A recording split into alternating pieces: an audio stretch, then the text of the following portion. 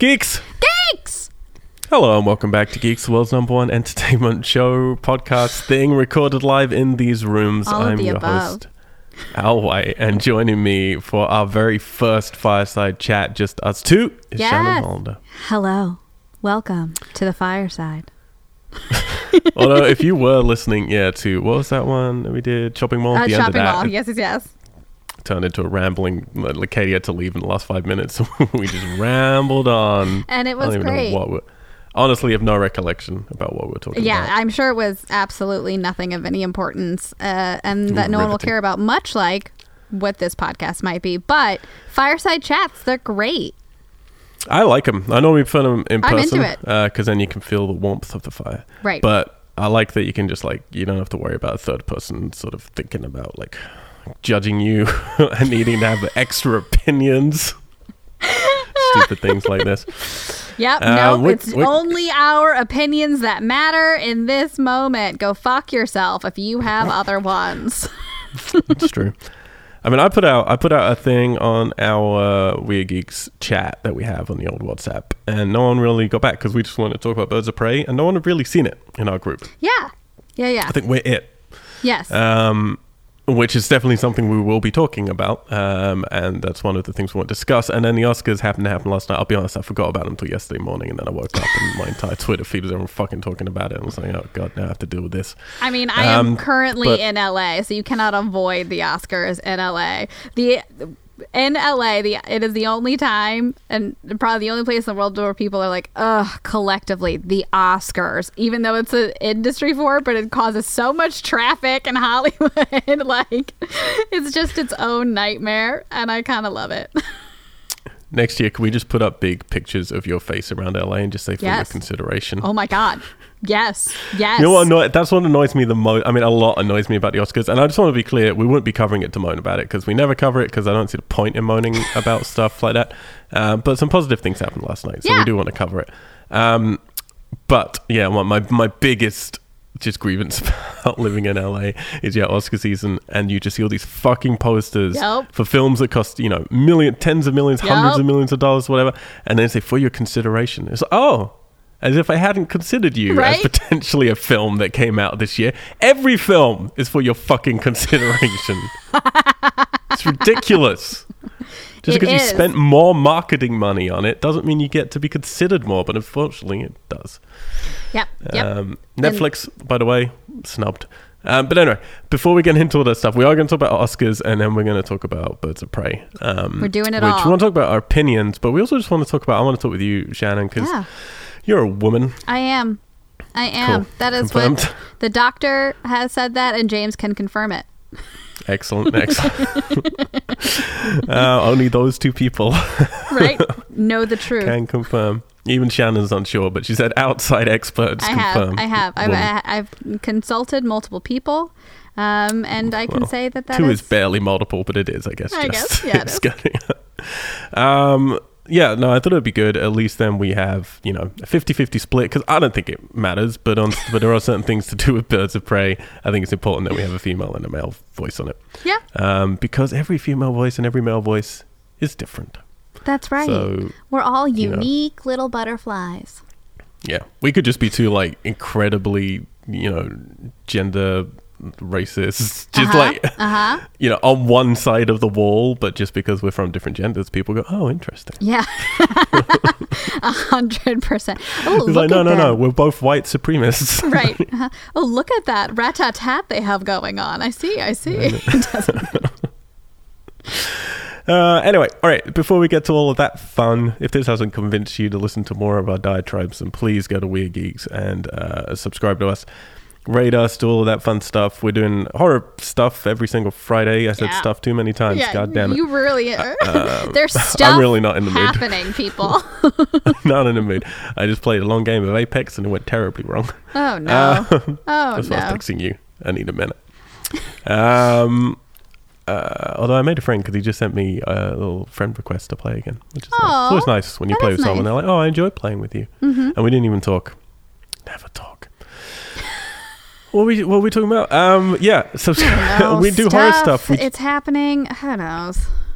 What just went up, actually? So the one that just went up you got a little peek for Chopping Mall next week. We just had The Initiation went up. We got Phenomena coming out this weekend. Very excited. So good. Lots of different views and opinions in these. So please listen to them. And you can go back. We've got about 500 different series. You can just wade through as we talk for far longer than any of the actual films are. Right. Some Anyone of them that's longer than new might like go 500. You can't possibly have 500 different. No, you're Prove it. legitimately close to it. I feel like. Prove it. So yeah, now that you've done that, thank you.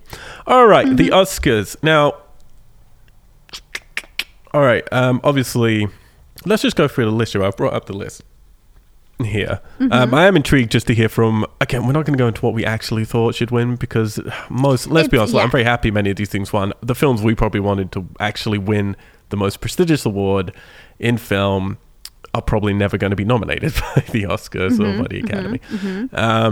But from the ones that they did, again, I'm going to put aside all my gripes with the Oscars, all that grumblings, because it's, obviously it's a big political system. Obviously there's a lot of voting. Obviously even positive things like the thing that happened yesterday probably had some terrible political reasons behind them. Yes. But still, a positive is a positive, right? Yeah. I'll take it. Slit. That's what my doctor told me. So let's look through some of these lists. Yeah. And what I hate doing this. I hate doing a what's the important ones because like hair and makeup is important. Bombshell won that, by the way. Yes, they did. I barely even heard of Bombshell. Actually. What? I mean, I have heard of it, but outside of LA, I don't think that was a big film.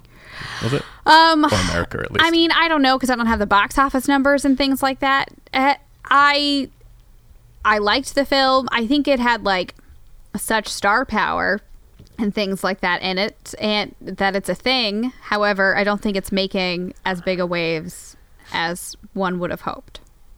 Did we talk about it in our end of year review? Barely, because by the time we got to Bombshell releasing, all of our brains had melted into one. And there if you do want to hear what we wanted to actually, what we think were the best films for all these categories, basically, go and listen to our 5-hour or whatever it is podcast that just went up last week. We do have a podcast for you.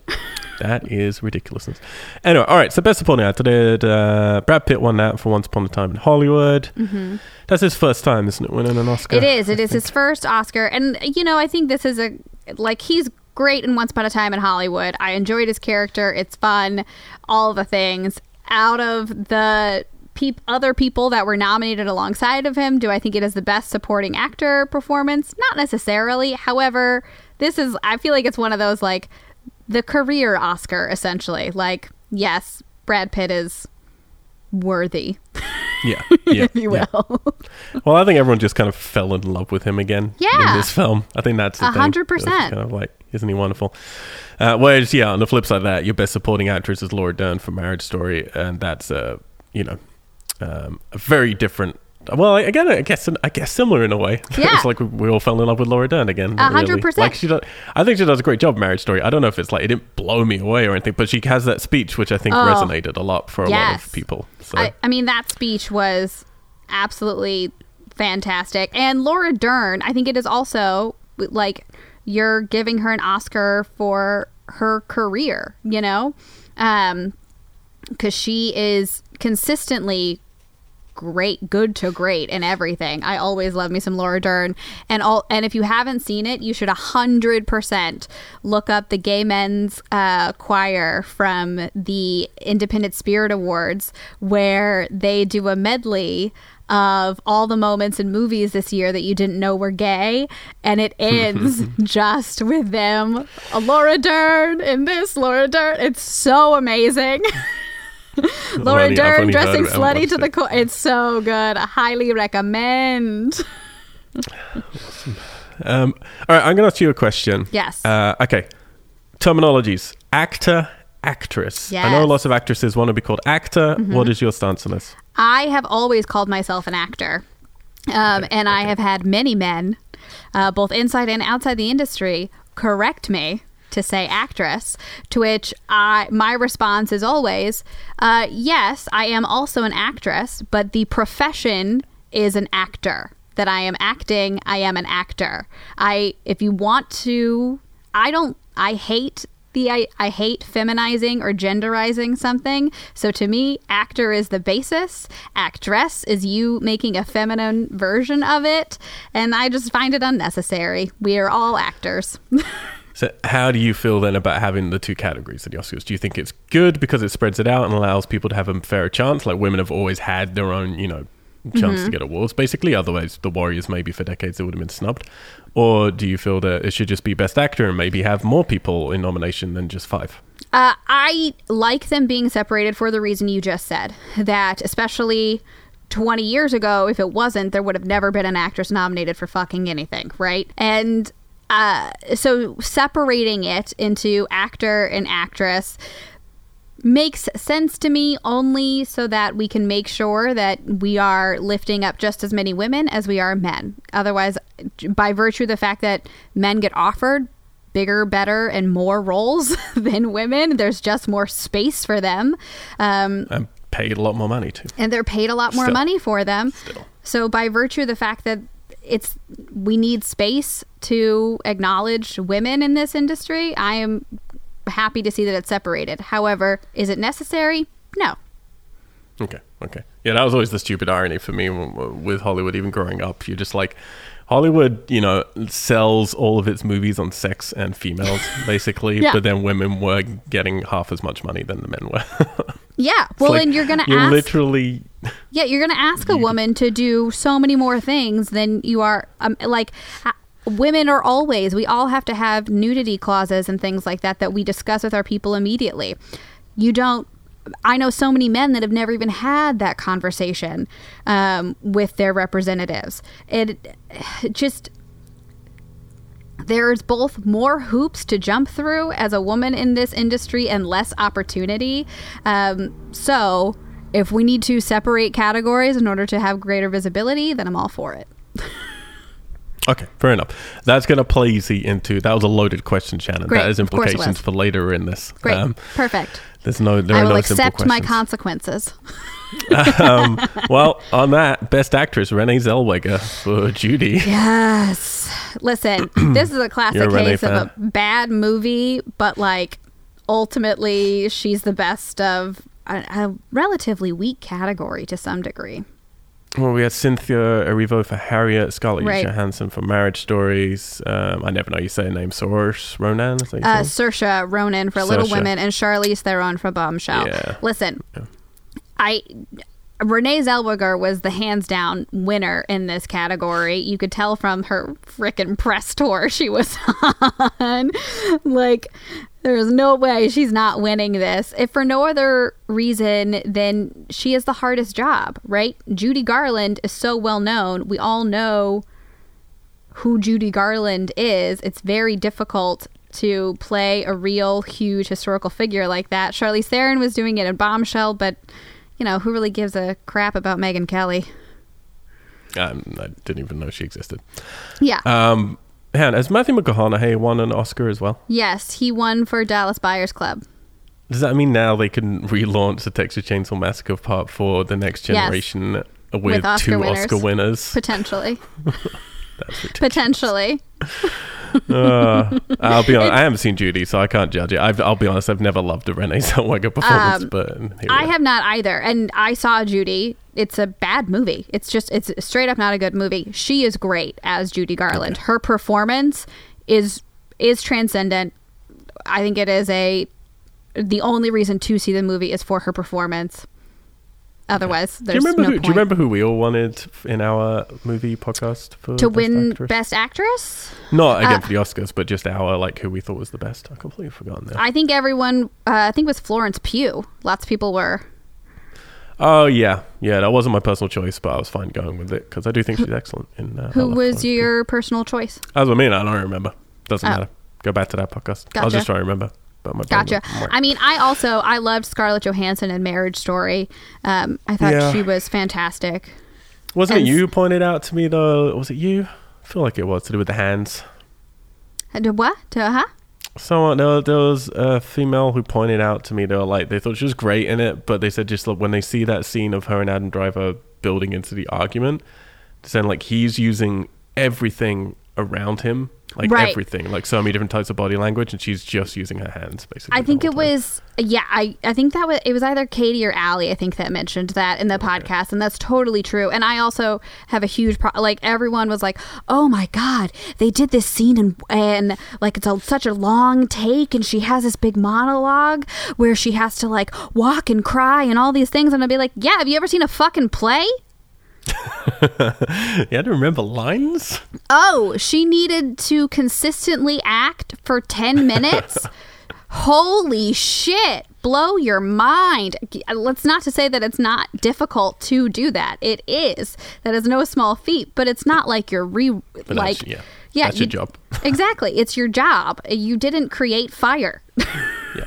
No. And this is, I mean, at the end of the day, this is my big problem with the Oscars. It's like when what really upsets me is when I see everyone, and I get it, you know, people want to have fun, but when I see everyone like getting all dressed up and they all go out to like the thing and they're having all the photos on the red carpet and everyone's looking beautiful. It's like, you're all so fucking lucky to do a really wonderful job that is much harder than people realize. Like, it takes a lot more from you emotionally. It takes a lot more from you psychologically, all of these things. But I don't care whether you're acting, directing, writing, you know, doing the music, whatever you're doing.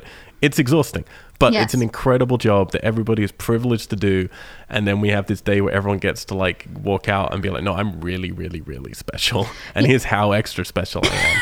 And it really annoys me. It's like, no, if anything, you should have a day where we all just, you know, you feel, you know, humble. And you look at the world around you. And you have to be forced to go and interact with people who don't make millions for every single 2 months' work they do. Well, and I think that's also why, like, I appreciated Brad Pitt's little speech where he was like, I am a once upon a time in Hollywood, like, story. You know what I mean? And embracing what that is. Because, what the basis of it's supposed to be a celebration of film, but also about showcasing, in my opinion, new and different voices. And so whenever you have The Irishman nominated for a million fucking things, like, you aren't showcasing new and different voices. And that's it's fucking annoying. It got very much snubbed, to be fair. Yeah, it did. Which, was it because of the film or was it because of Netflix? Probably because of Netflix. I don't know. I think a little column B. Yeah, I mean, I'm not a fan actually of The Irishman, but most people are. Best actor, Mr. Phoenix, of course, for the Joker.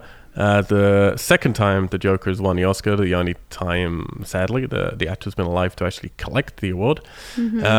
And although someone on Twitter is telling me that I'm wrong in this, this means everyone who's ever played a live action movie version of the Joker has won an Oscar. Not for the Joker necessarily, but all of these actors. Oh, that they won an Oscar. Yeah, Jared Leto has, and what's his face has as well. Jack Nicholson. Jack Nicholson has, yeah. And the only two times that a comic book character has won the Oscar, both have been the Joker. Correct. Yes. And like, listen, you can listen to our year-end Best Movies of 2019 podcast because I go into it there. Joaquin Phoenix is great in this film. I have a huge problem with elevating an actor like Joaquin Phoenix, who is so well known. And he addressed it in his speech, to his credit, for being the fucking worst. Because only white men in this industry can get away with that fucking behavior on set. And he's terrible and unsafe. And that then means that I, in my acting classes, have to work with all the boys that want to be just like him and are terrible human beings. Which is why I do think it's because, I mean, yeah, my two favorite, I mean, obviously, you know, we're going to get to Parasite in a second. Obviously, that's the most positive thing to take away from this. Yeah. But my personal favorite moment of the Oscars was actually his speech. Now, he's been on this roll of 3 awards in the last few months, and at each one he's given different speeches, which have each been fantastic in different ways. But partly, I must admit, I have a destructive personality with this stuff. Hopefully not to just be destructive for the sake of it, because again, I really feel glamour needs to be destructive. Like, I have no problems with people celebrating this stuff and all this world, but no one should make as much money as all these people make. And I have a real problem with glamour. I really do, because it's kind of like this gloating of the world and the bubble that they all, and you know, some of us like get to live in. But anyway, so I love him because he's genuinely awkward about it. He did this wonderful interview about 2 weeks ago where he talked about why he hates awards, and it wasn't from this kind of Hollywood perspective of why he hates awards. It was a very sincere place of why he hates awards, and I think everyone should go and watch it. And yeah, like you say, this was, I mean, it doesn't obviously make up for stuff, but like you say, that's part of what his speech was about how terrible he has been and how the support from people has helped him realize that, and he wants to be better and set better examples, and the only way we can all do that is working together and not forgiving, but helping to guide people to become better people and be stronger. And I thought it was a phenomenal speech that he gave, and then he starts talking about inseminating cows. And I know. Well, and that's whenever I was like, yes, talk about artificial insemination. But I completely agree. And honestly, that really, because I going into this, he's going to win. The writing was on the wall, right? And I was like not happy about it for all of the reasons I've already stated. But him addressing it in his speech, I think, is really important. And because there are so many actors, and they're always men, that fall into a similar category, right? We've all seen the footage of Christian Bale losing his shit on set and yelling at crew. That's what Joaquin has done before, and really shitty behavior. That exists in the culture, and because their performances are lauded and transcendent, then it makes the bad behavior okay, and it's just not. That it is, in my brain, to me, it is just as bad as all the Harvey Weinstein and all of that stuff. You're putting your fellow cast and crew and everyone working on a project in a terrible fucking position. And it's not, that to me, that's not acting. Acting is repeatable. Well, when I'm back at LA, we've been a long time planning to do this different section of this podcast where we're going to talk about depression and stuff in the entertainment industry. And I'd love to talk about stuff like that as well. I think we should get some other people in, because that's a large conversation to get into. It is. Because I do think it strays into that, not just actors, but a lot of directors and then painters and then musicians. Yeah. A lot of them have been terrible people. And that correlation between getting great results from being terrible and getting great results from being decent is a very interesting conversation. I think we should get into that. The myth of the myth that an artist has to have pain and anguish and all of, you know what I mean, everything that has to go into that in order to create good art. And I think it makes it much easier for many people, and I think for many, well, again, let's not get into it. That's a long thing to get into. That is a longer conversation. You are and Phoenix for sure is someone who obviously has many, many, many troubles. Which makes him a very interesting person and a very interesting actor. But and even the quote he had from his brother at the end was so lovely too, and was such a lovely reminder of, oh yeah, you are this Hollywood family as well, and what that is. And it completely warped him. Yeah. I feel like being around all the stuff we're talking about that the Oscars kind of represents kind of warped his world. Yeah. It made me feel so much more compassion for him. Oh yeah, no, definitely. But anyway, well, let's do that separately. I do feel I have to. I said this on Twitter. I'm happy for him to. I think taking away the knowledge of how people are, I do think it's an excellent performance. And I'm fine with that side of it. But I do want to point out that he played basically this exact same role in You Were Never Really Here in 2018, which is my personal favorite film of the decade. And another mentally unstable person who's incredibly depressed, very alone, suffocating from their past, and it lives and is looking after, taking care of their mother, and then goes on a sort of warpath of retribution that is very self-destructive. But I would say the pathos in You Were Never Really Here is handled far greater than Joker. The end result of it is a much better message, much more complicated message. And I think he actually, I think both performances are equally difficult for him, but it's a much more subtle and interesting one for You Never Really Here. In just a much better film. Better film. I completely I have a lot of problems with the Joker. Again, listen to our films of 2019 and all that, but I completely agree. You Were Never Really Here is, to me, what he's winning the Oscar for. I mean, he's not, but he is in my mind. Yeah, he should be. It's very frustrating. I mean, that's one of the next things with the Oscars. Like, if you care about them at all, it's frustrating that they can't, because it's not loud enough. You can't get recognized for films like that, Okay, what else do we want to touch on? I guess Best Director and Best Picture. Well, I mean, ish. I mean, what do you think about the switch from, because it's the first year it is, to international feature film and not foreign feature film? Well, I mean, this is what I want to get to. Yeah. And this is why it was a loaded question before. Because, yes, one of the big problems... Okay, so let's just say... But Best Director went to Bong Joon-ho for Parasite. And then, of course, Parasite won Best Picture. And it won Best International Picture as well. There's a beautiful rant that I sent you of a man. Yes, he is losing his goddamn mind. He is angry. Now, this is the funny thing. Is like, okay, so there's this guy on Twitter who... I saw he then had to do like a message underneath saying, I'm really sorry if I upset people. He can't even like string a sentence properly though in his message underneath. It doesn't make sense, most of his sentences. But he was being not apologetic. He was like, this is how I feel about it. I hope I didn't mean to upset people though, and blah, blah, blah. And he's on a tirade, and I think he kind of shows one of the worst sides of the internet with this stuff, which that everyone, unfortunately, good people, I think, people who I think are much more open to the world, then kind of turn on him. And then it's all about like, let's retweet this and call him a racist and all of this stuff. And maybe they're right. But then it turns into this thing where, people then go and commit suicide because they're bullied from the left too much on this stuff. And when you really bury it through, it's like, I just feel like, obviously he has some issues, but he's also can't articulate very well with this stuff. He hasn't he's not thinking through the stuff he's saying. And what he's really trying to say, his problem in the comments when he was replying to people, the thing he was trying to say was he doesn't agree that a film can be basically nominated for International Picture and then also Best Picture.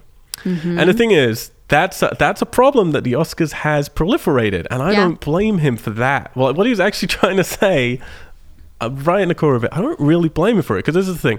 I took a little look, and I don't think I got this wrong. There've only been, in the history of the Oscars, 10 films that are actual foreign language films. There were a couple they counted as foreign language films, but they were in English. I was like, I don't count those fucking films. Actual foreign language films that were nominated for Best Picture. Which has always been a huge problem with the Oscars, because what that means, you're constantly saying to the entire world is like, oh yeah, no, we're not saying that we want to, again, like actor and actresses, we're not saying we want a special category for international or foreign or whatever to ensure that some of these films that America doesn't pay enough attention to are getting paid attention to.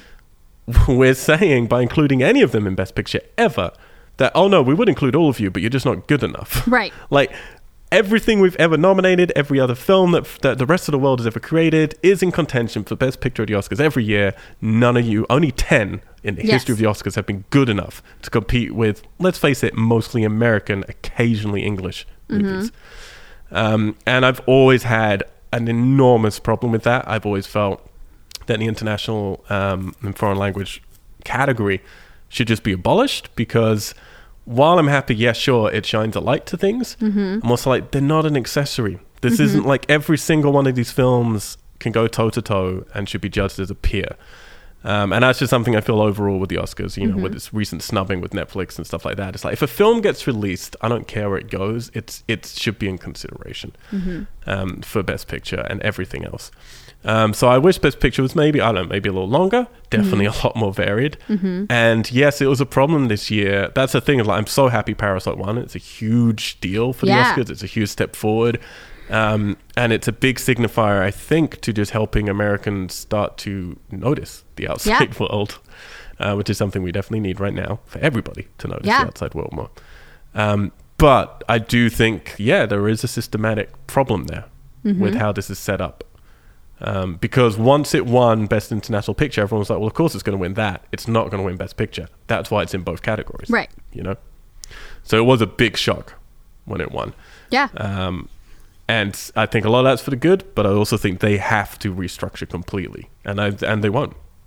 Like, they absolutely won't. Yeah, I agree with everything that you're saying in how there's a conflict here, right? And that you're saying all of these international films can't compete with The Fucking Irishman and everything else that was nominated for Best Picture. That is an American, or let's just say English film, right? English speaking primarily. For many years, this has not been an issue, right? Only in the last 10 to 20 years do we really have a more global entertainment world in what we do now. And especially in the US, we're only tiptoeing our foot into, the 1-inch barrier of subtitles that Bong Joon discussed whenever he won the Golden Globe, right?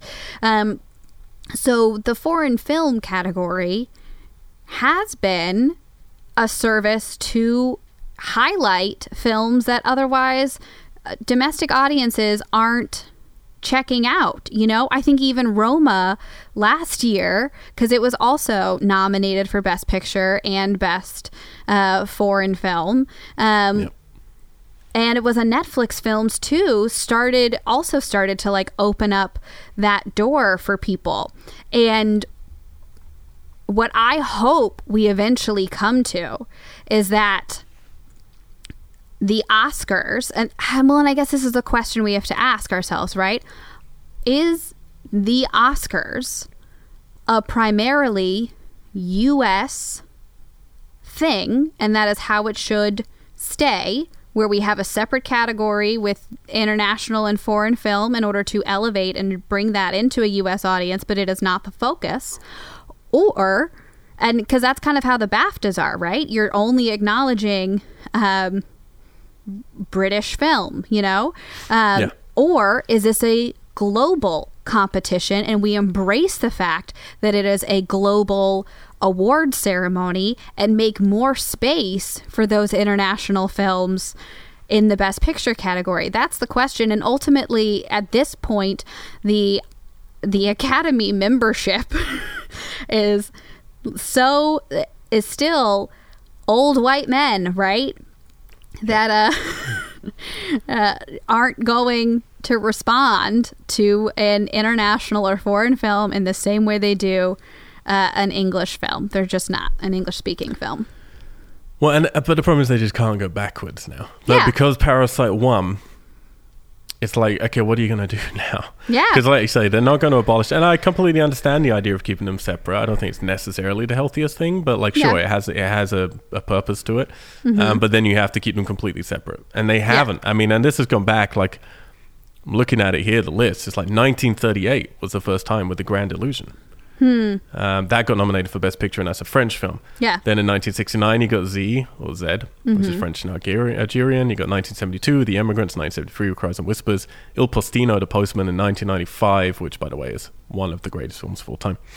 1998, Life is Beautiful. 2000, Crouching Tiger, Hidden Dragon. 2006, they count this, Letters from Iwo Jima, because it's in Japanese, but it's a fucking Clint Eastwood American movie. Right. 2006, we've got Babel, which also is borderline. Yeah.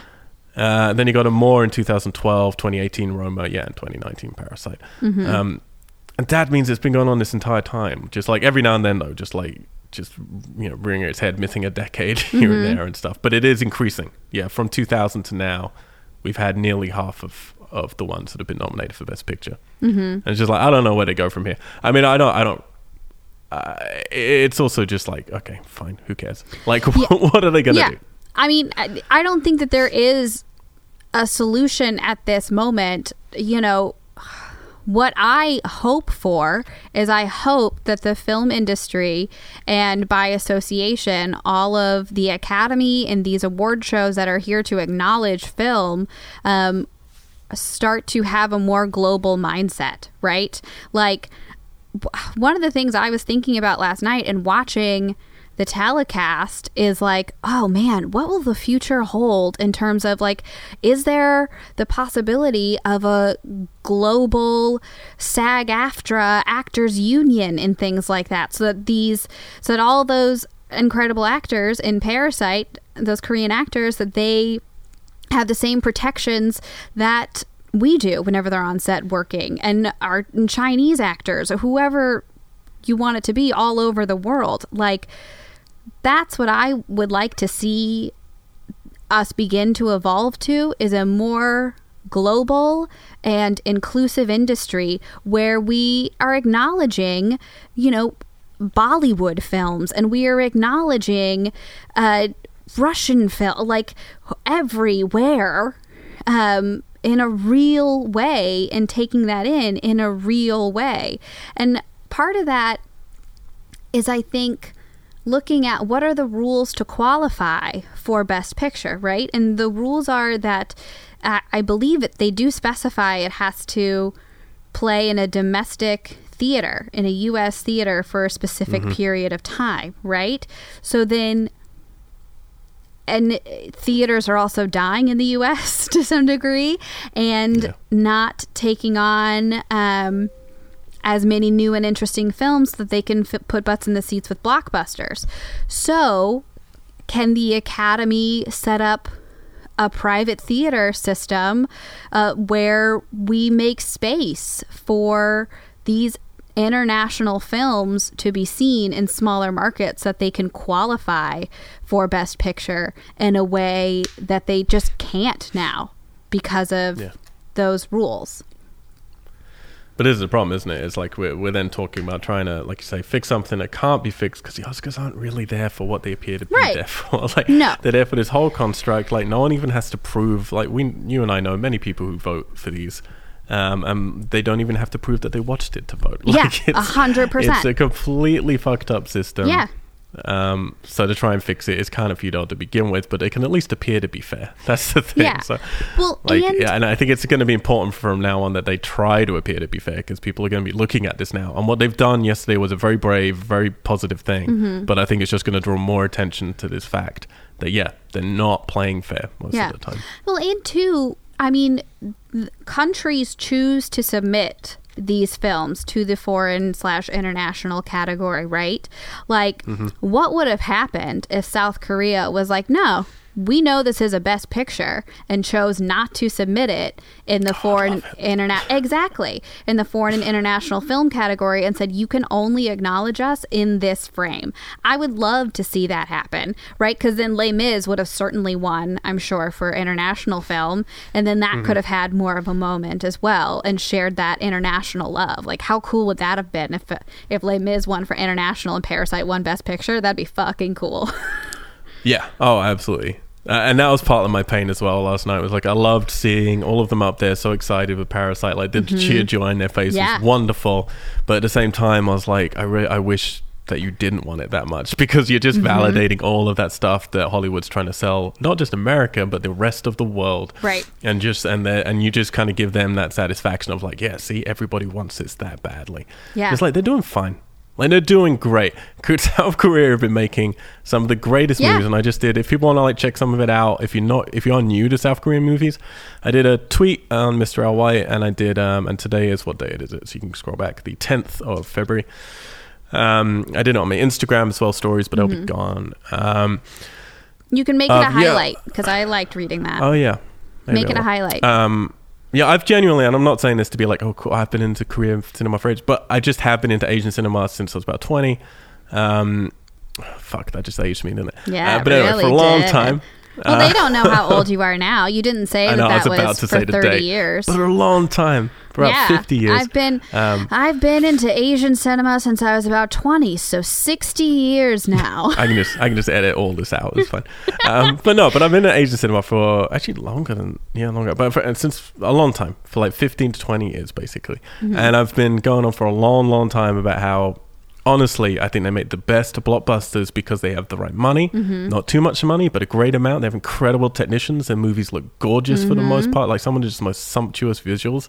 They don't use CGI too much. They use it to accentuate, not to go like crazy with for the majority. Obviously, there are exceptions. They have some great actors, and their stories are long. Don't get me wrong. They have like normally a fourth act in Korean movies, so it feels a bit weird if you're used to Western films. But they don't adhere to like, oh yeah, this is a comedy, or this is a thriller. Yeah. Or their films can just move back and forth between genres fluidly. And I would say Parasite didn't actually. Parasite, part of the reason I think it did so well for international audiences because it felt a little bit more Western. Yeah. But most Korean films, they have that Western flavor, but then they'll just fuck with you. Yeah. And you'll just feel like, oh, I feel safe with this movie. And then an hour in, something horrible will happen. And it's wonderful because it just makes the world feel alive and real and not, and you have to be on your toes. Yeah. But that's also hard for Western audiences, right? Because we want to know what we're getting into before we get into it. Sure. No, and I get that. And I'm not disparaging that. You know, people who just want cinema for escapism and entertainment, that's totally fine. There's nothing wrong with that. But that's why I think Korean films are so good. They've found a balance between art house and blockbuster. Yeah. And they just kind of like walk on that line. And I think when Hollywood does things best, they're walking on that line. You know, it's like when Nolan makes his best films are on that line between art house and blockbuster. Yeah.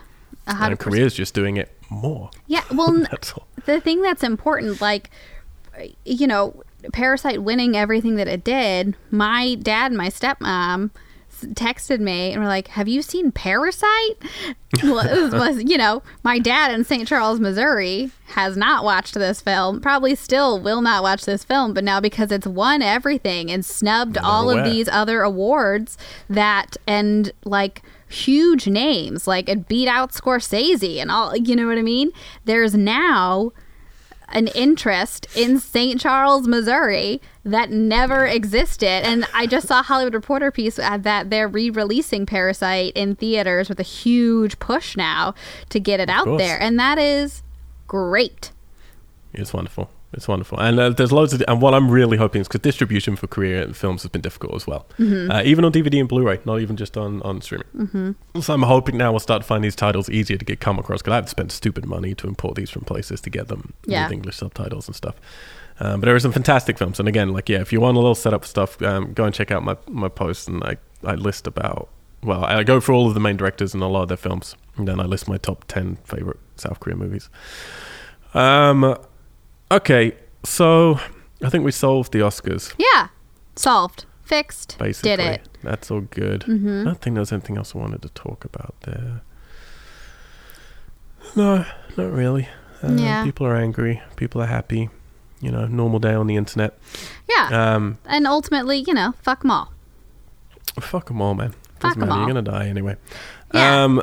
I was very happy for Jojo Rabbit to win Best Adapted Screenplay. That made me super happy as well. That is true. People also have to celebrate Taika Waititi yes. because he is also, like in a position that normally wouldn't get Oscars, and it was wonderful to see him. And he's just a wonderful human being. Yeah, he's from everything I know obsessed. of him and see of him. That's it. I mean, you know, Renee Zellweger, Joaquin Phoenix, they were such a lock in their categories, right? You knew that going in, and there really were far more surprises.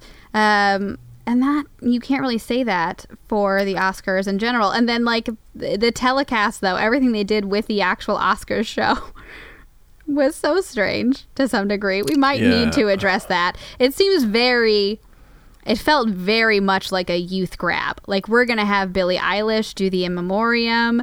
Eminem comes out with the surprise Lose Yourself performance. Janelle Monáe's opening. Yeah, it was all... Everyone's dressed up like Midsommar, but Midsommar didn't even get costume nomination. Right. Because the Oscars hate horror films. Right. Well, and, you know, something that I found really interesting in watching it, even from the very beginning, like Janelle Monáe is coming out and doing this, like, crazy fun song that is clearly an original song. And she keeps going down into the front row and performing, and you have that whole first row where there's like a couple people that are into it, but then ultimately it's like these women who are dates of, you know, Leo's date, someone else's date, or whatever. They're just like sitting, looking so uncomfortable and hating everything about what has happened. Like, oh God, audience participation, I didn't sign up for this. And it is such a huge... It was such an interesting dichotomy of, like, there is this fun, and she's literally singing about being alive, and that film brings you alive and brings these stories alive. That is the point of that song.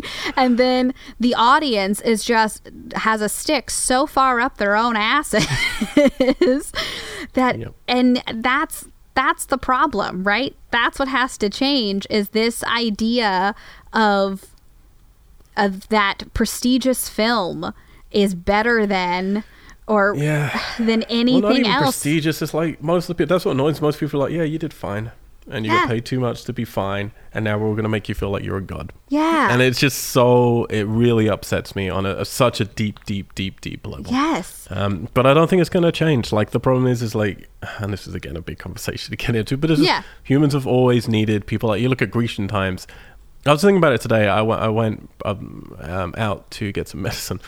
And as I was walking out, you like see all the images of like women in their bras and stuff, you know, in all of the shops and all this stuff, and men in their underpants. And I was like, oh, it's really upsetting. We're still at that point where we all have to look at these things and feel like we've got to live up to these standards and all that stuff. It's like, well, yeah, what the fuck do you think they felt in ancient Greece when they're looking at the statues of like carved, just like Athenians who looked phenomenal, and like all of these heroes? Like, we've always just had it where we take like these specimens of whatever is in vogue at that time. And everyone else is expected to kind of look at that and judge themselves by that. And the problem, with Hollywood, not just the Oscars, is that we perpetuate that through their egos of just like celebrating it constantly. Yeah. And that's what I mean. It's like, everyone should just get paid half, like easily. like the industry shouldn't, like, not everyone, sorry, but above a certain tier. Most of the people in that room, let's say. I don't know. Not everyone. That money is even like the issue of it, right? It's the idolization that is the issue. No, completely. But you can't, like, America, the idolization of money tying into idolization. It is a huge part. I mean, it's one of the reasons you have Trump at the moment. But let's not. Yeah, I'm going to that is a much larger. That is a much larger conversation. But if he wasn't the son of a billionaire. Right. His chances would have been much, much lower. Like, the way Western audiences look at people who have money is, oh, these people are special. And there's just a level of that where it's like, even if you just cut that in half, it's going to make them as well, their perspective. They can't live quite in the bubble like they do. You know, you can't have airports literally in the back of your house, like John Travolta has.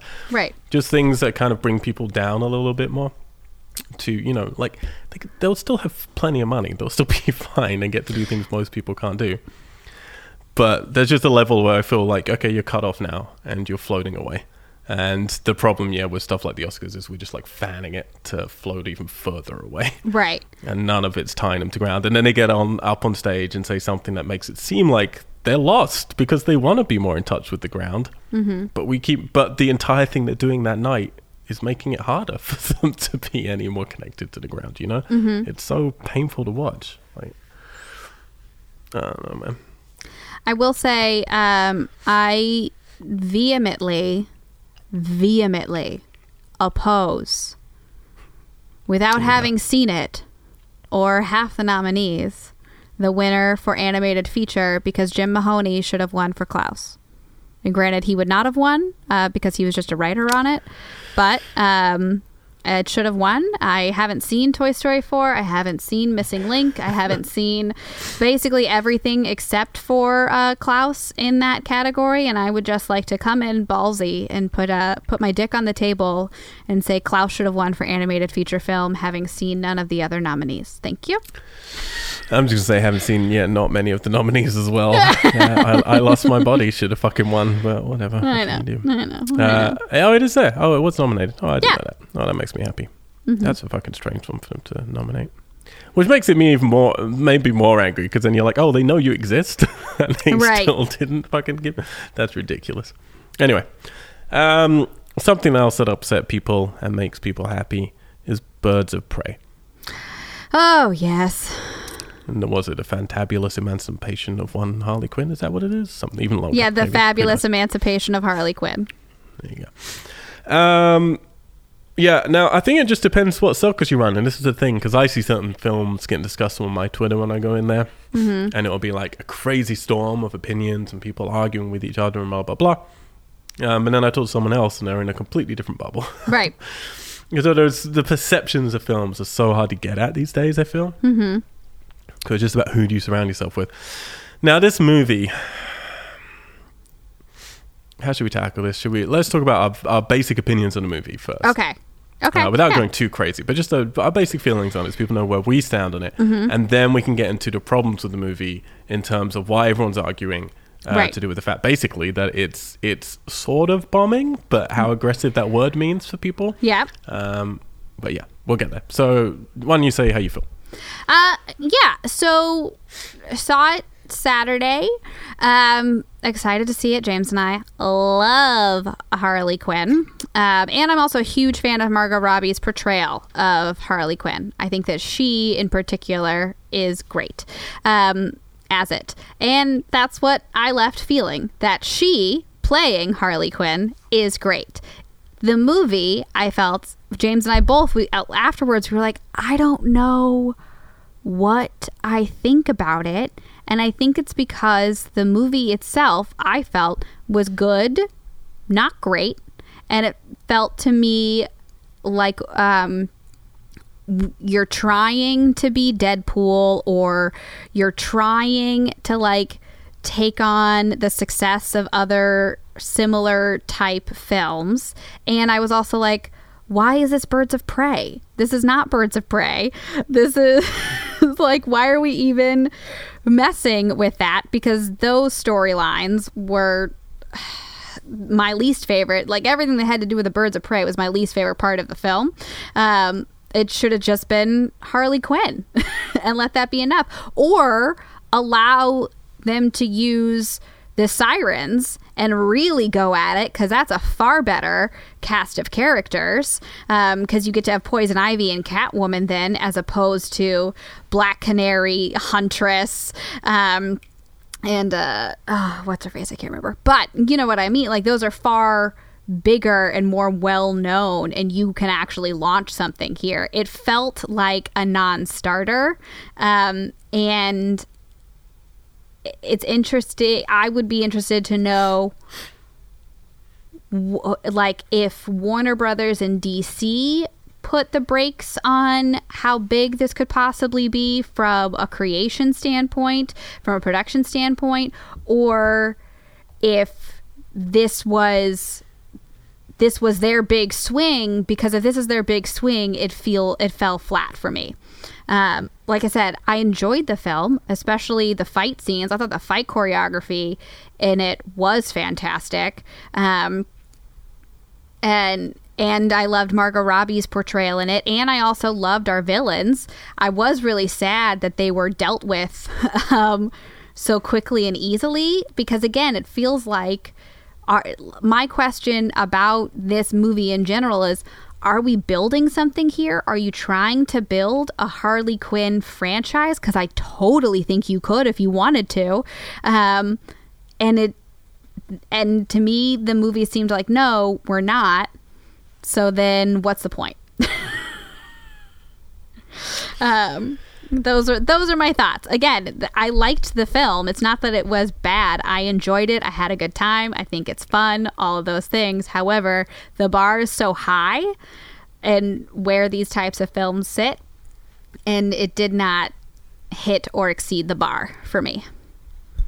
Yeah, I mean, I think what the DCEU is... I mean, look, I think people think I'm a Marvel fanboy and always have to, like, you know, say that I am. I'm not going to get me wrong. There's more characters in Marvel that I'm interested in than in DC, but it doesn't mean that there aren't characters that I'm interested in DC. And yeah, most of them operate in the Batman part of the universe. But they don't. I really, really, really applaud them for taking chances and doing weird stuff. Like, DC do weird things, and I think sometimes it's on purpose, and I think sometimes it's on mistake, and I don't think they know what they're doing. They certainly don't run their house as tight as Marvel do, for better and for worse as well. But to, like, okay, for starters, I think it should be massively applauded to have two adjacent characters, Joker and Harley Quinn, in parallel movies that come out, you know, like almost on top of each other, and are so incredibly radically different. Like, I think that's quite incredible. Again, whether you hate or love the movies, that's a brave thing to do, and I do applaud them for that. And yeah, when you're looking at it from, like, because every podcast I've listened to talking about this is like, does the DCEU still exist? Like, what's happening here? They're claiming it does. They're claiming Robert Pattinson's going to be in the DCU with the Batman movie. They're claiming, I mean, they're making the Suicide Squad right now with James Gunn, you know? But we know that most of those people from Suicide Squad aren't going to be in the Suicide Squad. Right. So it's like, what? And in Aquaman, in Aquaman there are nods, but it doesn't actually still fit with Aquaman's story stuff from Justice League properly. Shazam tried to steer away from it, but then it had little nods here and there. It was like, oh, this does technically still operate in the DCU. Like, this is so fucking weird.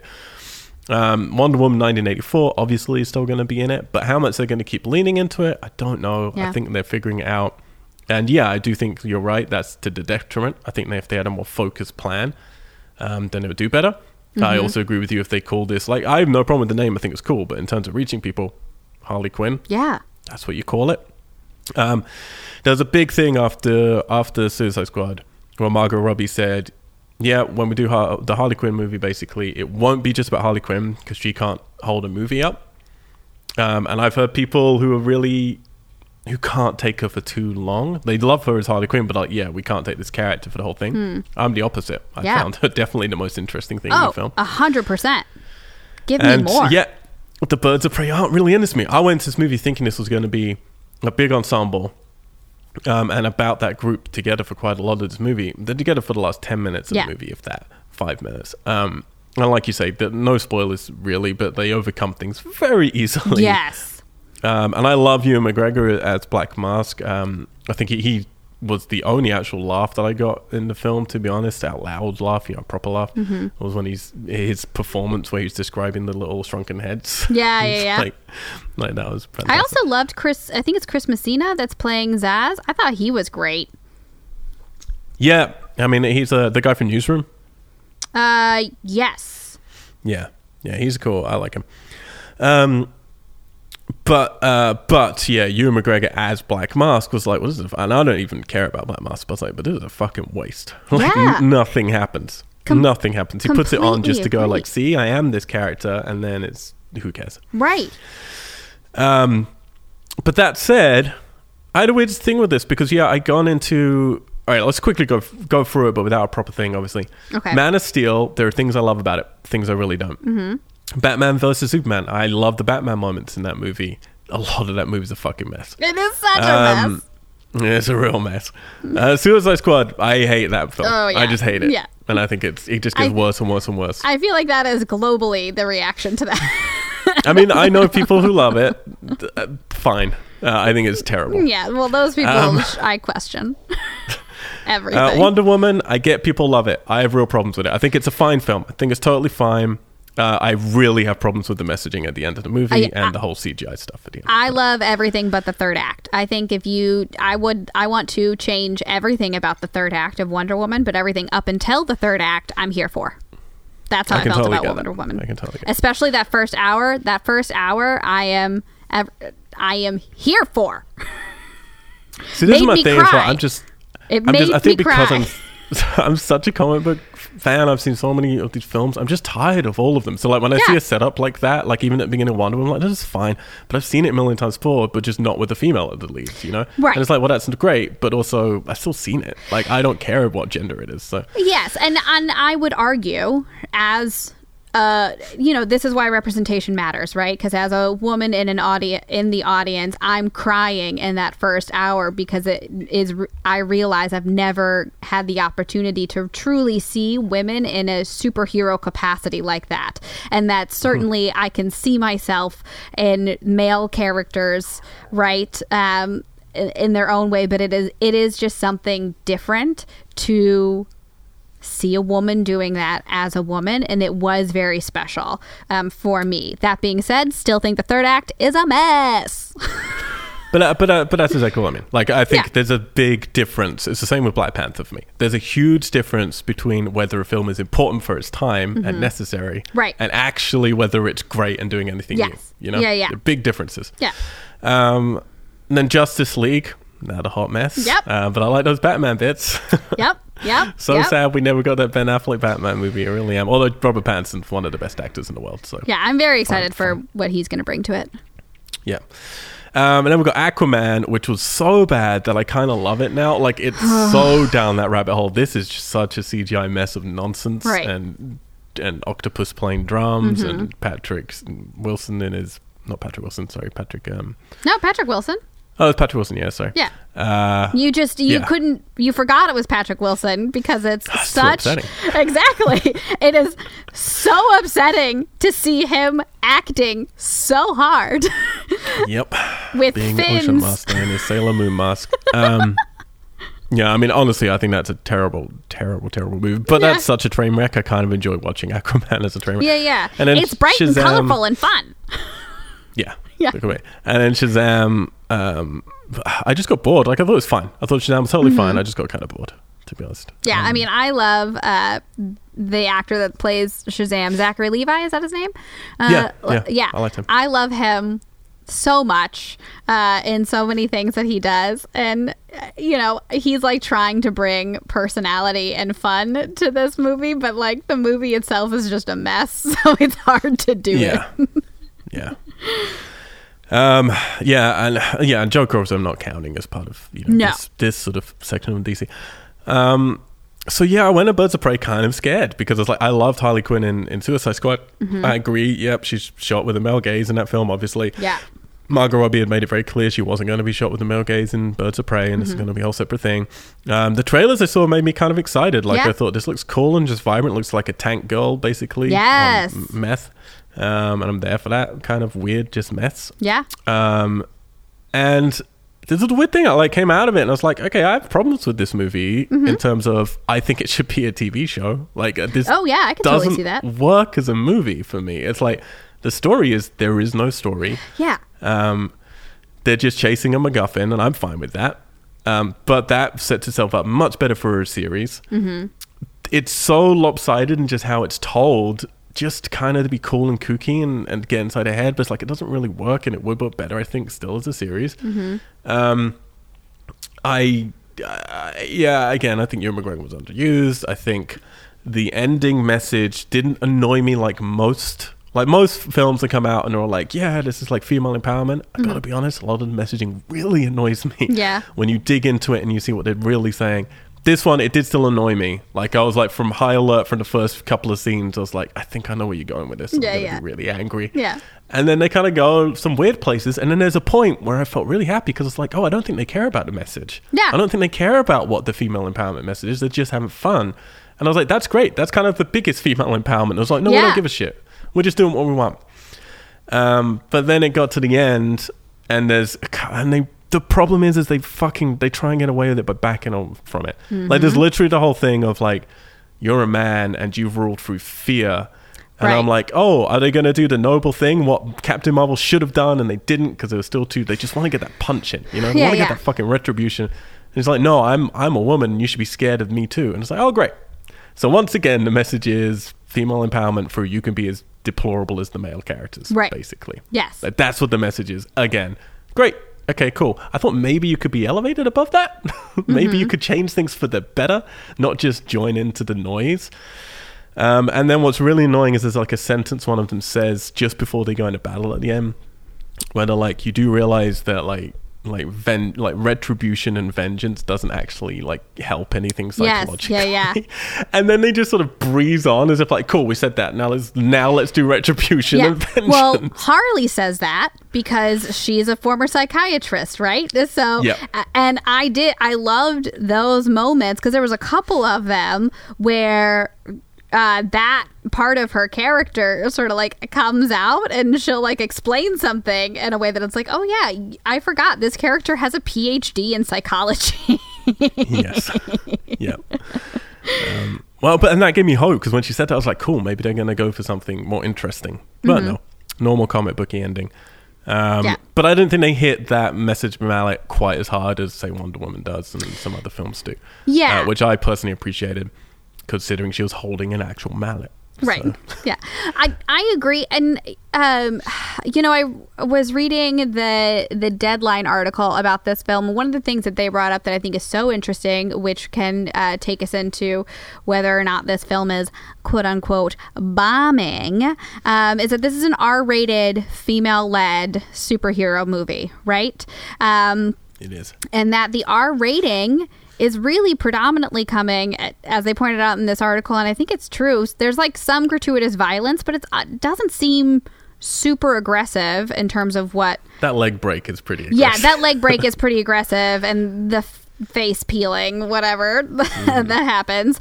But it's predominantly through language that there's so many fucks, if you will. Yeah. And so... what does that do for this film, making it an R-rated, female-led superhero, not superhero, I guess, anti-hero story, right? And that you're cutting off at the knees so much of Harley Quinn's audience that can't get into an R-rated film. Well, and we're going to get right into the depth of that, because that is very important. I don't want to say like my tail end to my spiel was, this is probably my favorite DCU film. This is the most consistently I enjoyed a DCU film, because it had real character and a real flavor, and I might have had problems with it, but I liked a lot what it was trying to do. Yeah, it's super had a fun. fervor to it, you know. I completely agree. It's super fun. I loved the scene, without giving too much away, I love the scene of Harley Quinn going into the police station. That seems like so much fun.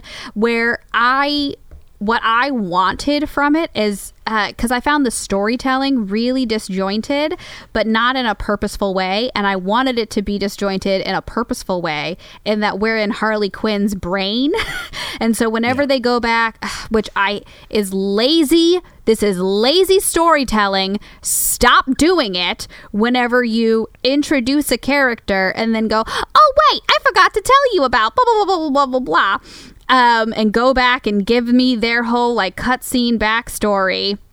Ugh, that annoys me. But that's them trying. I mean, I agree with you, but that's them trying to get into her brain. That is them trying to go, look, she's scattered, and this is us being scattered like she is. But it's like, as James, are you just not a good enough writer? Right. Well, and as James and I talked about afterwards, he pointed out that also happens all over these DC films. They are utilizing that. So we weren't sure if that was like a mandate from DC that this is how we want people to be introduced, or if that's something they're choosing to do. And so I wanted them to go further into, if we're in Harley's brain, let's be in Harley's brain, and it should be a fucking fun house of ridiculousness. Like, I don't want you to introduce any of those characters because Harley wouldn't give a shit.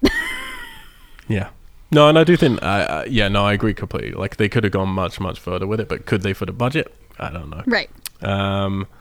And I would say this director, Kathy Yan, I came out just really like impressed with her, because she's only made one film before called Dead Pigs that is impossible to find. It's an indie film that I think it won, was it a Sundance Award or something? It won something. They got them on the radar, and it was an ensemble piece, you know. And my favorite 3 scenes were the 3 action scenes in the police station right in the middle of the film, which I thought were fantastic. I'm not saying... This is. I mean, I wish you were bringing this stuff up and not me, because I've just had to do the research on some of this stuff. But I'm a guy, so bringing this stuff is bad. Do it. Talk about it. Put that dick on the table. Look, to do the action scenes, and there are different. You can go into different things about where you get information from. I read a whole bunch, including interviews with these people and then other people and blah blah blah. 100%, they brought in Chad Stahelski to handle all of the action scenes. He's second unit director. He's one of the main directors as well, not just second unit, with David Leitch on the John Wick series. So when you come out of this thinking, oh, there's a John Wick flavor to this, is because they wanted a John Wick flavor to it. That makes sense. And Kathy Yan had not directed action before, and she was working with their company originally, and then he said he would actually come in and help with the action scenes, and that she was just lovely about it and just very open to it. Now, I don't think that should take away anything from a director. Like, making film is a collaborative process, and if you want to make your film better by bringing in another collaborator, fantastic. Is it frustrating that it's a guy? sure, in a political time right now, it's frustrating that a female-led movie with, I think, without knowing that information, a lot of people came out impressed by those action sequences. Yeah. It's like, look, it's very hard to shoot action as well as they do in the John Wick films. And they do it because they're fucking stunt performers for decades. Yeah. They know what they're doing. And I think it was absolutely the right decision to bring him in. I do not think there should be fucking fuel to the stupid people online who are then like, oh, the only good bits in this film were done by a man and stupid things like that.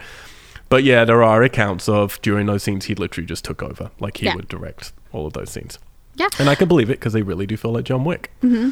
But I also think, you know, to a director's credit, recognizing where they are, where the second unit director, right, where he has more experience and more talent in that specific field. Yes, movies are collaborative experiences and they should be made collaboratively.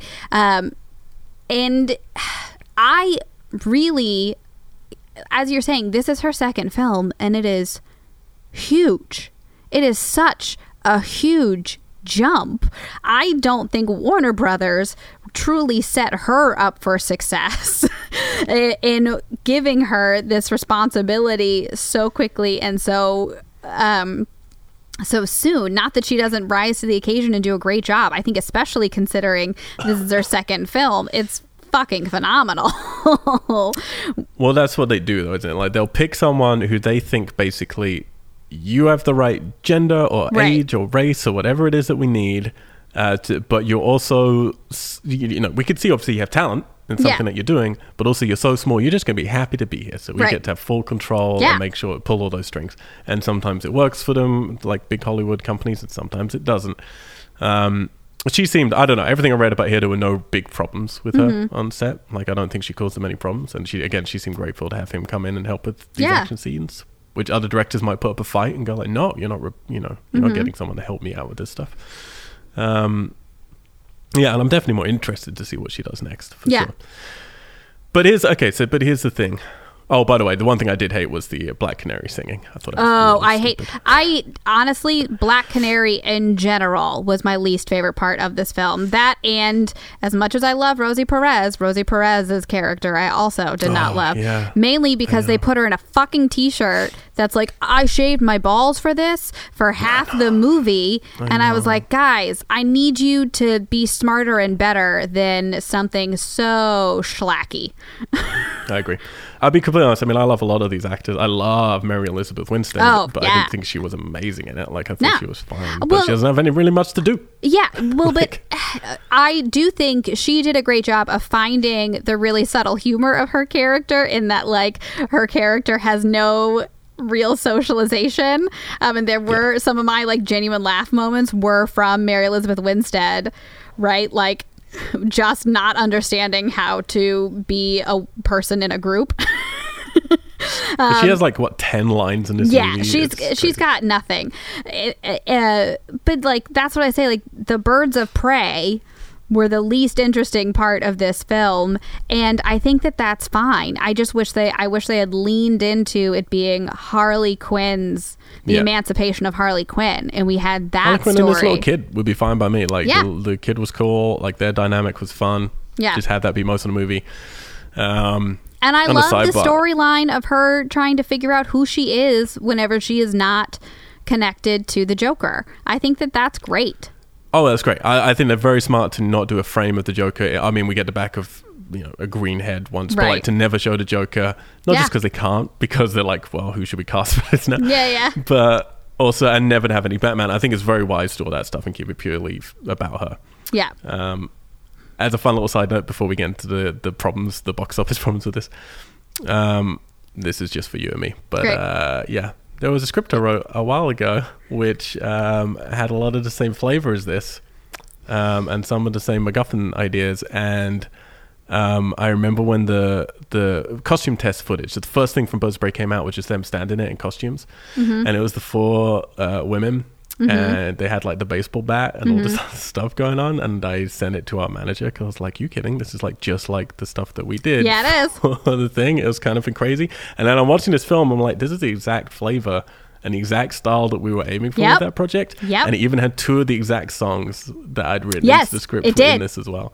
And I was like, we were way too way too early and late at the same time. Although then I see the box office for this, and hey ho. Yeah.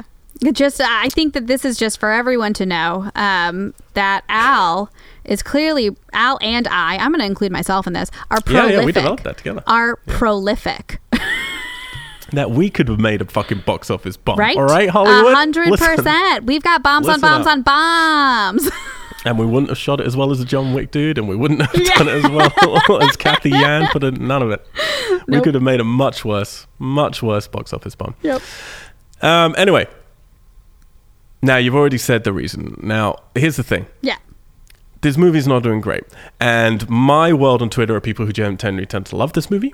And that's great. And then they want to stand up for it a lot more because it's then getting, it's not doing so great. That's great. I love the people I surround myself with stand up for the underdogs. They can stand up for it maybe sometimes too much. And there is a thing here where people are kind of like doing all of the blame reasons because it's all about women, and they're like, it's not about women, it's because of the month that it came out, or the budget that it's in, or because it's R-rated, or because of all these things. People are talking about the month that it came out. Let's get very specific here for a second. There is, and you've mentioned it, there is an exact reason for why this film exists, and it's called Deadpool. Yeah. This film only exists because of Deadpool. Yes. And this is not like, us just assuming. This is common knowledge. Like, this is why this film does what it's doing. They wanted to replicate what happened with Deadpool. For instance, what other film recently has broken the fourth wall, has animated sequences, self-referential humor, extreme violence, scattered storytelling, technically a side character from a bigger universe, albeit here she's already started one, is R-rated, and when you're talking about what month it was released on, is released on the exact same weekend. That's how precise they were following that formula. And also is about you have to save the child in Deadpool 2. Yep. Yeah, in Deadpool 2, yeah, exactly. But I mean, this is like sure, the years changed, so it's off by about 4 days, but this is the exact weekend that Deadpool 1 came out. That's how much they're trying to copy this. And if you think, but what about the budget? Because Birds of Prey is $84.5 million. Well, Deadpool 1 was $58 million. Yeah. Deadpool 2 was $110 million. You go exactly, and I mean exactly in between those two, $84.5 million. Yeah. So that's the reason for why they've structured this. It's been proven it can work. The stuff that this film came out going up against, basically just The Lodge in the US, which, by the way, it's probably, I don't know. We'll see how well that does. But that's pretty much all it was opening up against. It's not really a competitor. The week prior, it had The Rhythm section, which also is the biggest bomb of all time. Yeah, I was going to say, not a competitor. $5 million worldwide on a $50 million budget. Of course it is. Like, that's you can watch a trailer and go, this is terrible. And Blake Lively, potentially, having not seen the film, terrible. But that's I don't know. I haven't seen it. Yeah. I haven't seen it. And I will actually check it out now because I'm always fascinated when something bombs that bad. Yeah. And Gretel Hansel came out the week before, which I've heard is fantastic, but that's not doing great. It's doing okay, but not great. And yes, I agree. We have to be careful. Like, people love to go, this is a hit. This is a bomb, and they're the only two places we separate things into, and I don't think that's fair. Now, people who are talking about this movie going, well, look, it's not doing that bad. Let's look at it, shall we? Opening weekend domestic, $33 million, $33.2 million. It opened in 4,236 theaters. So if you're going to get into the theater count, Deadpool 1 opened in 3,558 theaters. So this has opened in more theaters. It's got more chance to make money by about 800 or whatever. Opening domestic weekend, again, $33 million. The opening weekend domestic of Deadpool, a much cheaper film, $132 and nearly $500,000 million. That's domestic. Now, don't get me wrong, these movies can change around. Aquaman internationally made a ton of money. It started off really bad for DC and then ended up making over $1 billion. It's their only film to make over $1 billion. So things can change, but not when you're starting off in this place, and not like, I mean, this was projected to make over $100 million originally. Then it dropped it to 45, and then it hasn't even hit that mark. Internationally, this has only made 48 million, so it's brought it to around 81 million in its opening weekend. So that's what a defense a lot of people are coming out going, look, it's 84 million film, it's made 81 million worldwide opening weekend. That's pretty good, right? Here's the secret with the Hollywood industry, people. They're not going to tell you the budget, because they might tell you the budget. It's going to be rounded down. They're not going to discuss the marketing, and the marketing is almost always the same amount again, if not more. And sources close to this production, and this is on the lower end of what people are saying. The sources close to the production are saying that in order for this movie, in order for Birds of Prey to break even, it has to make 250 million. It's not going to, obviously, for a while. It will. Yeah, of course. It'll get there. Yes. So when people are saying this is a bomb, I agree. It's not a bomb like the rhythm section is a bomb. Right. I agree we have to be careful with how we use aggressive words like that.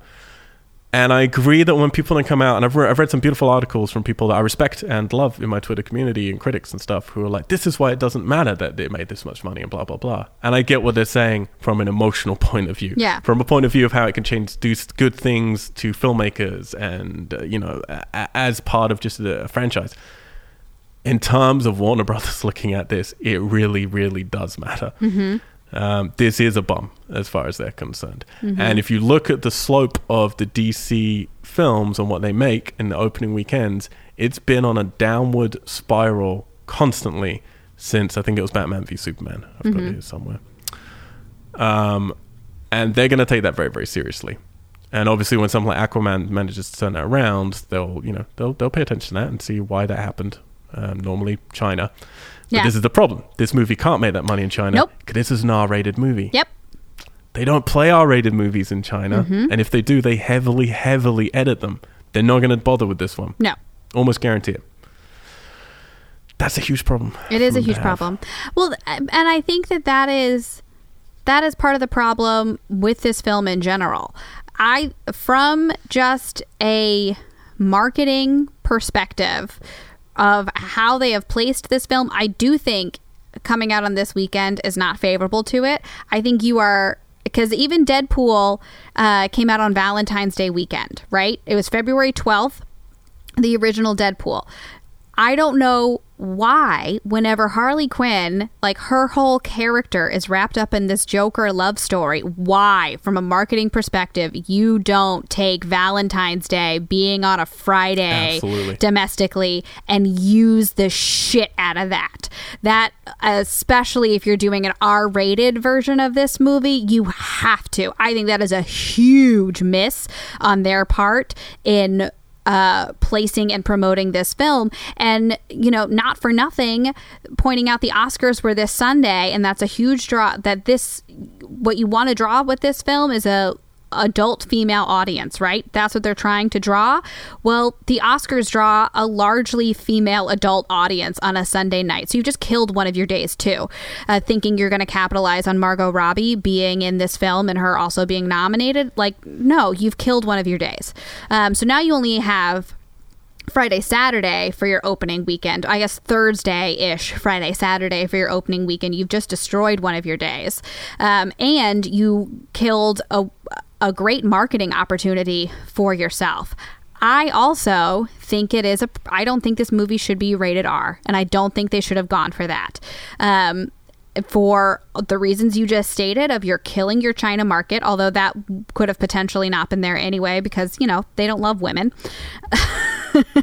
Well, and also to be fair, right now China's in lockdown because of the coronavirus, so no one's going to the cinemas. Right, so exactly. They would have had that so China market is neither here nor there, but especially for these female-led comic book films, I think there are so many girls that fucking love Harley Quinn. I loved Harley Quinn in high school, and I couldn't have gotten into this movie and would want to go see it. And I think you're shooting yourself in the knees in trying to follow what Deadpool did, because that movie was made for adult men, right? And you want to make a movie for adult women in the same vein, and I just don't think that audience is as prevalent. There are less of me in the world that are interested in that sort of thing than there are any fucking bro that will go and watch Deadpool.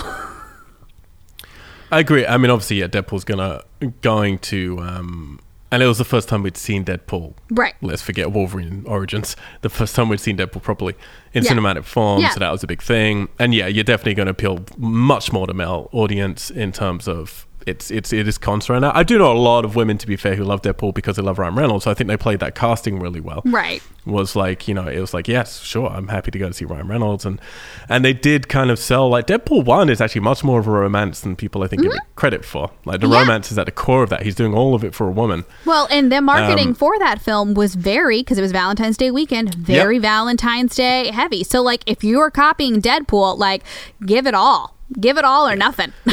And the thing that I love about this film, which is Harley Quinn about, you know, dealing with a breakup, which I think Yes. is great. I agree with you. You've got a better chance if you aim it at Valentine's. Is it going to hit as strong? No, because unfortunately, people like to be sold the lie Yeah. of a nice, romantic, fluffy film. And even though Deadpool was not a fluffy film, there are elements of it that really were. Yeah. So no, I agree with you, and I think there are ways. Yeah, you're right. Push it to the next weekend. Change it just to being called Harley Quinn because Yeah. that's a name people know. Advertise it. I thought the trailers were fine, to be fair, but but they're not the smartest. Like, advertise it to do that Valentine's thing. Be an alternative to Valentine's. I don't think you're still gonna, you know, this film's not gonna make the money like Deadpool still. Yeah. But I do think you definitely could have had a higher swing. I with mean, it. how do you not have an advertising of Harley Quinn being like, oh, are you alone on Valentine's Day too? And like fucking up some dude or whatever. And saying like, come join me. Like, it's there. You just left it on the table. Yeah, no, I agree. You want groups of women wanting to go to this film. Yes. So we looked around as well. Like, again, we're in our bubbles. So I posted in our We Are Geeks group who was going to see this movie, and if they didn't, why didn't they go and see it this weekend? Shannon Hollander, I saw Birds of Prey. Yeah. I hate women, but I love birds. So Adrian said, I didn't see it. The reason why is because he's uninterested, didn't know it was being released, and not on his radar. This is the man who works in the film industry in LA. Yep. You should be shot. Adrian, Alexander shot. Dead to me. Disgraceful. Alexander Chard said, I did not see it. His reason was not enough time, and there were just other movies out that he wanted to see. Like, I'm intrigued in what they I are. mean, only 1917 and Little Women that's currently playing in rhythm section. theaters. That's I guess I mean, to that's be it. fair, the film that no one thought was going to like go gangbusters, which did, was the new Bad Boys film. That film has made so much money. Yeah, it It's has. stupid. Well, I will say we have not seen it, but he's very excited for that because he loves him some Bad Boys. I mean, the problem is it makes so much money now, even I'm interested, and I do not like Bad Boys. Yeah. Oh, he made me watch it recently. It was interesting. Anyway. Christina Masterson said, I didn't see it. Her reason is, I haven't even heard of it. Oh. But that's well, Christina. That is Christina. That's true. That's true. She's under a rock somewhere. Yeah. And if she has heard of it, she'll forget about it. Yeah. Ali said she hasn't seen it. And her reason, which I thought was very interesting, was she hadn't seen the first one. I didn't feel like I'd missed out, so I didn't feel like I needed to see the second one. Oh, like she hasn't seen Suicide Squad? Well, it's essentially, yeah, Suicide Squad poisoning the well Right. a little bit, which I do think that's a big part of this. It's like, even if you liked Harley Quinn, people were burnt with Suicide Squad. Right. Like, do I really want to do that again? Yeah. I don't know. Sean said he hadn't seen it. His reason was because Ali didn't want to. Fair enough. Fair enough, Sean. No. Actually, sorry. And then he said, actually, just kidding. It's actually because it was too violent. It looked too violent. Interesting. Well, listen, Sean has a delicate sensibility. He does. Katie wanted to see it, but she was just working. Yeah. Mm-hmm. And then Haruka Abe said that she hasn't seen it. And she said the reason is she doesn't think it's out in Japan yet, which is where she is. And she's on a job right now being a fucking superstar. So yeah, she what is. can you do? And then I did a little poll on Twitter. We had not that many votes because I literally put it up just before we started this podcast. So we got 13 people. 85% of my Twitter people have watched it. 15% of people have not. And the only person to explain why said, I was trying to make plans to go with friends, and she said that it didn't work out. And then lastly, on the old tweets, on the old Facebook. Because, like, again, these are bubbles. These are people I know are good people They're not people who aren't going because it's got women in it. Or Right. something like that, which I appreciate. There are some people who are like that. Jerry Smith, he went, loved it. Mark Watson, Katie's brother, said, I didn't go because I'm scared of birds. That makes sense. Laura Drumerick said no because she fell asleep and missed the movie because she's a grandmother. And then Jessica Ship said no. Said I didn't want to make time. Which I said, is there a reason why you don't want to make time? This is, by the way, of someone who works in a wonderful cinema in Knoxville that everyone should go check out, called Central Cinema. She said, sure, she just had too much going on the weekend that she needed to get done. I said, can you confirm you don't hate birds or women? She said, yes, I confirm I don't hate either. So there you go. Michelle Aguito, my friend, said, I just wasn't interested in spending money for the experience. Ooh. So I guess she would pirate it. My friend Jamie, good old Jamie Howson, my old friend, he said, I'm not interested. I still haven't seen Suicide Squad. See, we're getting some tangents here of people like, oh, I missed the first one, or I didn't like the first one. Why would I see the sequel? And then Craig Coban, friend and critic, said, I saw it. I liked it a lot, but with some caveats. People can go and read his review. I'm sure he'll have that up on his site. So in our little demographic, does seem to be not enough time, other stuff I want to see, or just... yeah, like, why would I see this when I didn't like the original or I haven't seen the original? Yeah. Well, and I think a general disinterest, right, that I think is based off of a poor Suicide Squad showing, because that put a bad taste in people's mouths, and also a really poor marketing plan. Both of those things are a lot of the problem here, because the film itself, as we were talking about, is fun. I will be interested to see if how time, a little bit of time and space, treats this film at the box office. We'll see. Because I would 100% recommend people to go see it. Yeah, I know. I am, absolutely. Like I'm saying, people, look, I've got some problems with it, but nowhere near as much as I normally do with these movies. Yeah. And this is my favorite, I think. And to be clear, Suicide Squad is the second biggest opening of a DC film. Like Batman v Superman, 166 million in its opening, because let's face it, it's got the word Batman and Superman in the title. Suicide Squad made 133 million. And then Man of Steel 116, Wonder Woman 103, Justice League 93, Aquaman 67, Shazam 53, and Birds of Prey 33. Like, it's just slumping. So please do, if you are listening to this, and I don't know why you would listen to this if you haven't seen it, but I guess plenty of people just don't care. They're apathetic. So like, yeah, why not? Hope we haven't spoiled too much. I don't think we have. I don't think we have.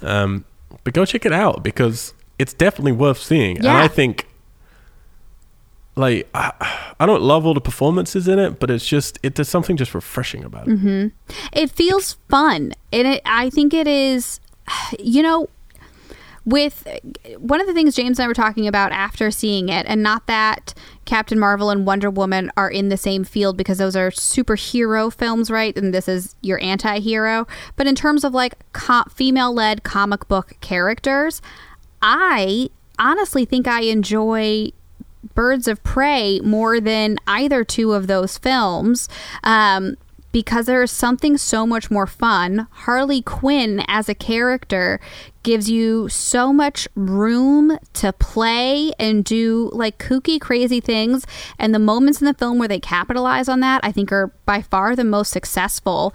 And there's something that feels really refreshing about it, in a world where comic book films are predominantly very virtuous or like just we're pandering to China schlacky.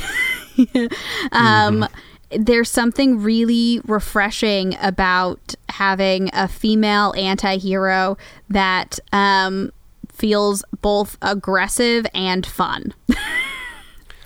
And no, I agree, absolutely. And I think that's going to be the strangest thing, is normally we'd get to this point then and we go, well, where do they go next with this, considering the mistakes they made? They go through the Suicide Squad. It's filming right now, and it's fucking James Gunn, and we all know how the flavor he's going to give to something like that. It's going to be a good movie. Yeah. Like basis. It's got to be good if it's James Gunn. 100%. It might be great. But I blame Warner Brothers. That's going to be fascinating. Well, that's going to be fascinating. Like, how do they fold her into that then, from here? Yeah. And I don't know. We shall see.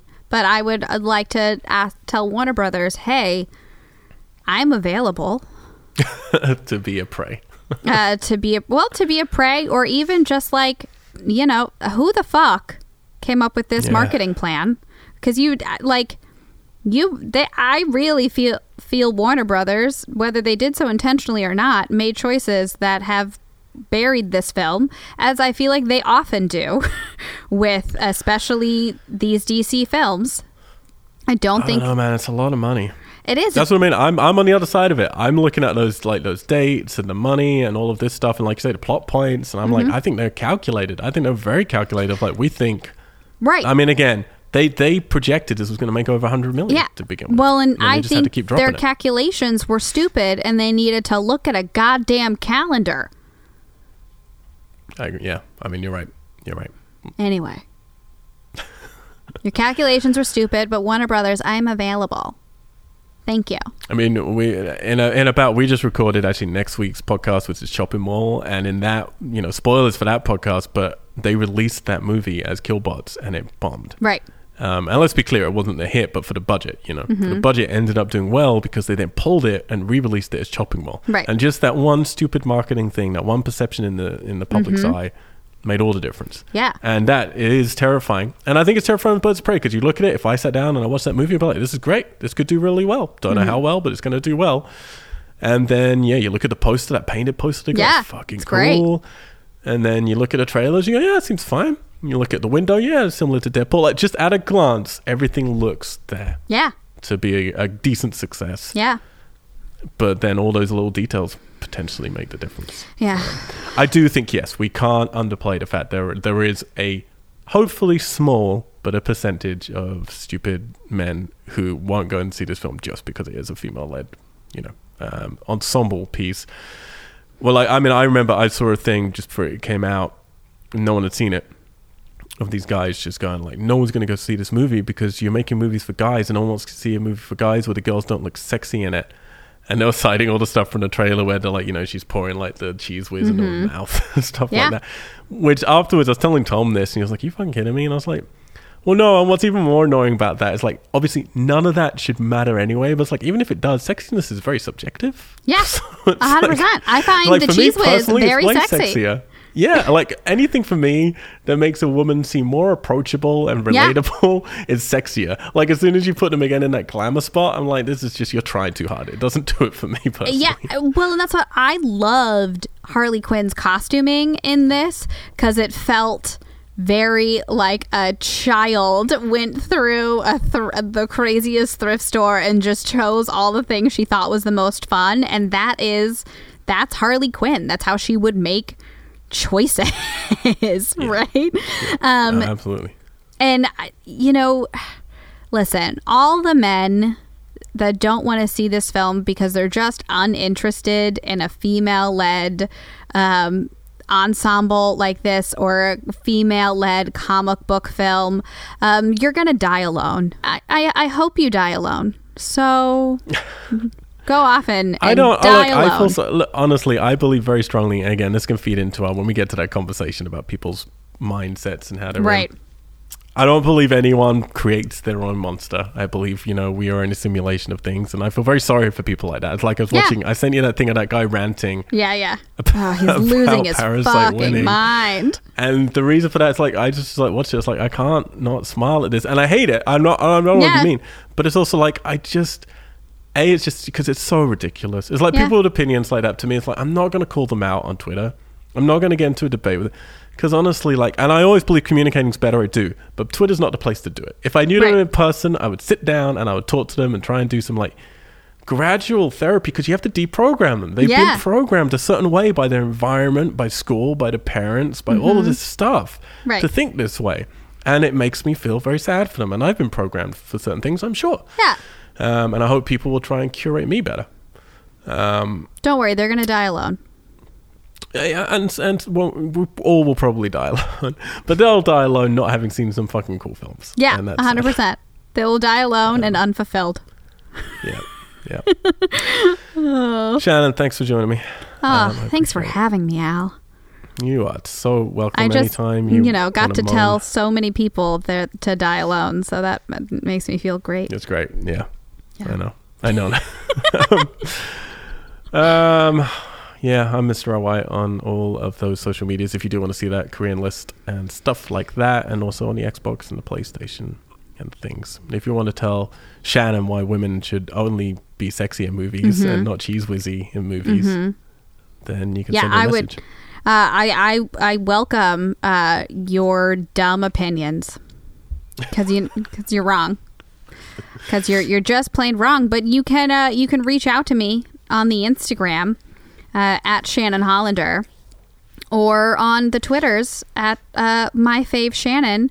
Although, as is consistent, I don't really participate in the Twitter. I have one. I did retweet once a podcast post that you put up the other day, and I was proud of myself. I think that is the second tweet I've had in a year. So excellent. Time well spent. Yep. Glad it reached your demographic. But feel free to tell me about your shitty opinions on Twitter, where I won't listen to them anyway. If I didn't laugh there and I just let it go cold and then we just cut off, it'd be a really just like unsettling end. Yeah, it really to would. this podcast. Well, I'm going to laugh and help you out. Well, listen, they just had to spend an hour and a half listening to my potentially shitty opinions. So, tit for tat. I know, it's great, isn't it? We just got a one-way conduit. No one gets to answer us back. Yeah. I prefer that. Perfect conversation. All right.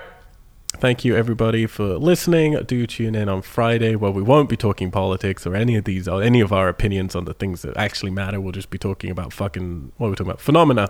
There Yeah. Phenomena. Or creepers. Phenomena. Geeks! Geeks!